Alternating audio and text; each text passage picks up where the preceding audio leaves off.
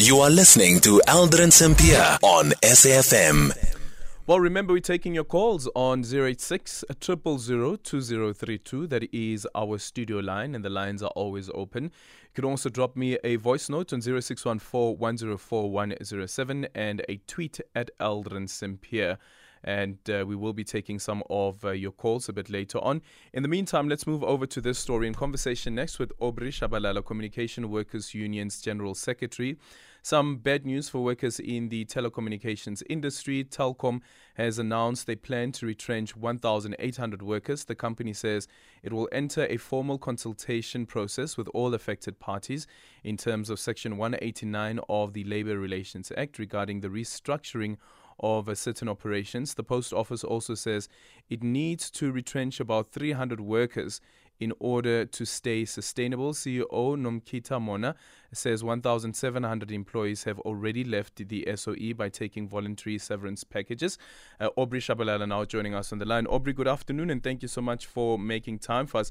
So a lot is happening in the telecommunications sector, but also looking, for instance, at the Telkom as well as the post office.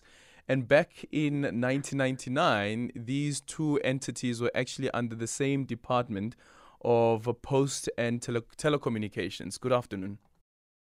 Good afternoon, everyone, and afternoon to the listeners as well. What do you make of what's happening in the industry currently? It's sad, it's tragedy in both institutions. Just to correct, it's the CEO for Post Office said 3,000, not 300. She said that in media, but in terms of the process, what is written to us, what is standing, is 6,000. So what she said on media and what is written to us are two different things. Perhaps they will say it at the CCMA when we meet.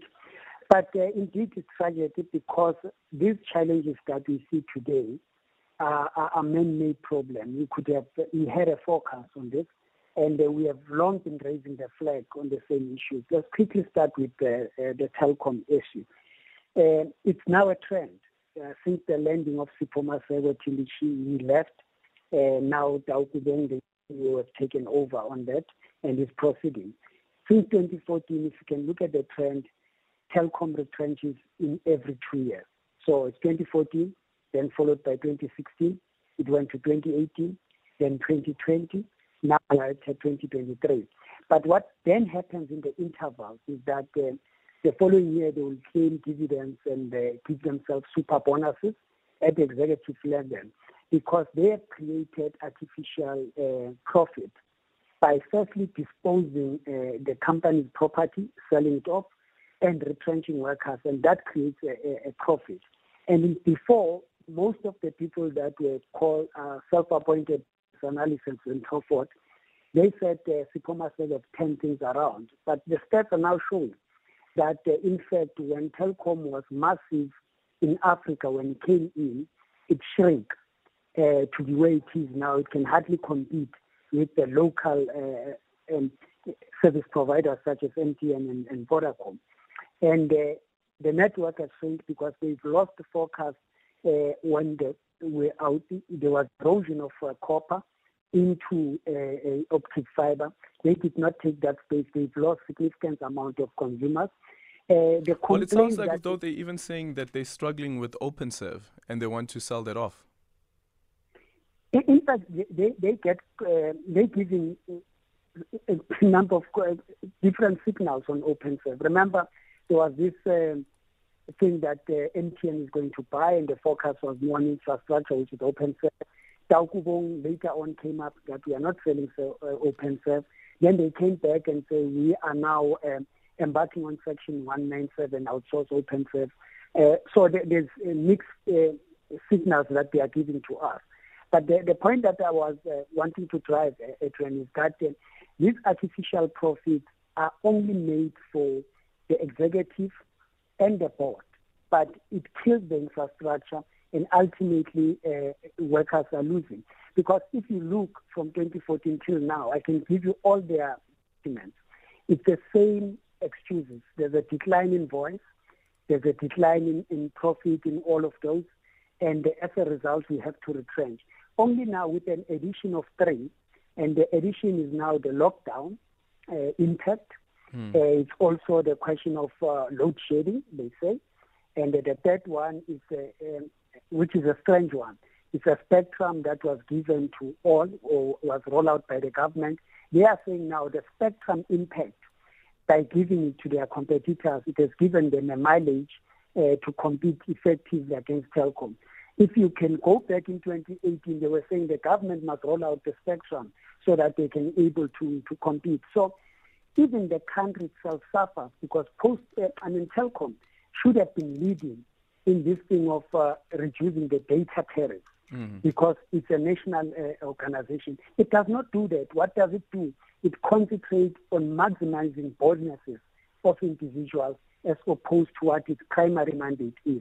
And that's why we find ourselves in that situation. Considering that government is also a shareholder and you also have the PIC being a shareholder, what do you think the signal should then be from government? But then in the same breath, you have what's currently taking place at Post Office as well. And I don't know whether they'll be able to save these workers. You raise an important question, but your question is as good as mine. Maybe we have to start there. Does the government have interest? I mean, we cannot even talk of these issues separately. We know what happened at SAA. We know what happened at BNF. We see what is happening at Eskom. So the trend is almost the same. It's just in different cuts and shapes. So maybe that's the question that we need to ask ourselves as South Africans. Is the ultimate aim to close all the SOEs? Is there any interest to make SOEs succeed? Because indeed, if Telkom in 2012 was one of the giants in Africa, not in South Africa, and today struggling to compete with South African companies that are here, then we must be sitting with a serious problem. That's why we are opposed to this retrenchment that is coming now, because we think that it's nothing else but to close down Telkom ultimately, because it's the same trajectory. I can confirm now that in 2025, we'll have another retrenchment process, because there's nothing that shows that Telkom has done at the production line to make sure that it creates revenue. All what we see is this chop and changing of artificial profits. Wasn't there a conversation between MTN and Telkom as well to have MTN acquire a stake in Telkom? There was, which somehow it fell off. We've raised a flag ourselves when there was the interest of MTN buying that. We will actually have two views about it. Is that it might assist in beefing up the infrastructure of telecom in South Africa, first and foremost, and it might just be that launching pad, to dominate in Africa and in the Middle East. That was the first point. But we have then raised a flag and said, where will it leave workers of South Africa, first and foremost, in terms of creating new job opportunities and business opportunities, not only jobs, but business opportunities. We have then gone to the competition. We said we want to be stakeholders in terms of participating in the shaping of this thing. So unfortunately, that process fell off even before we get into those discussions. As to whether it will come back or not, it's another thing to look into. But the major concern now is that are we not chopping Telkom to a point that whenever it's going to be sold, it's going to be sold next to nothing. And we think that's a process that they are opening up. Because the disposing of the properties of Telkom is a clear indication that there's no forecast about the growth of the company in the near future. Yeah. And a final one on the Post Office. We've seen, for instance, with Amazon as well, Amazon saying that they'll be retrenching around 18,000 workers. So Post Office not being spared at all. But what we realize with the South African Post Office is that it's almost like there is a death of ideas and innovation with the Post Office, because it's not like people are stopping sending stuff to each other. Yes, they may have stopped sending letters to each other, but we still have courier services which are becoming quite huge. Even Amazon is building in Cape Town. Absolutely. If you look around it, you'll realize that post and courier actual courier services are growing large in South Africa at the private sector level. And you look around, you'll see the trucks of various companies.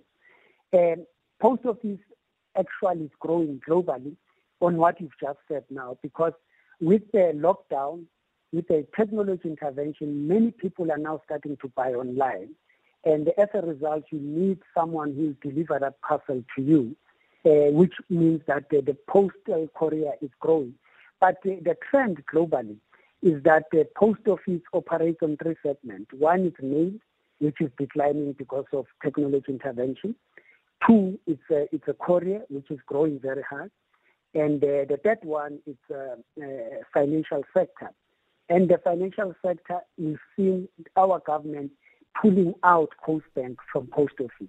It weakens it. It's not the best international practice. If you look at all the Germans, if you look at the successful Japan post office, you'll see that they have those three segments. So that even when it can be in a position to self-subsidize itself, because remember, post office has this universal access obligation so that the poor can continue to have access into these services, because not all of us can afford the private sector.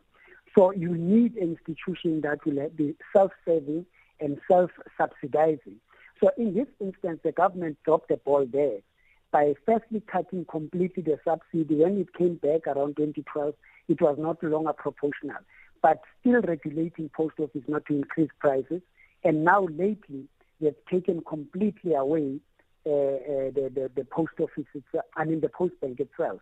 Hence, as Communication Workers Union, we said there should be a state intervention, because part of these failures are informed by policies and regulations in the sector. Aubrey, thank you so much for your time. Aubrey Tshabalala is the General Secretary of the Communication Workers Union.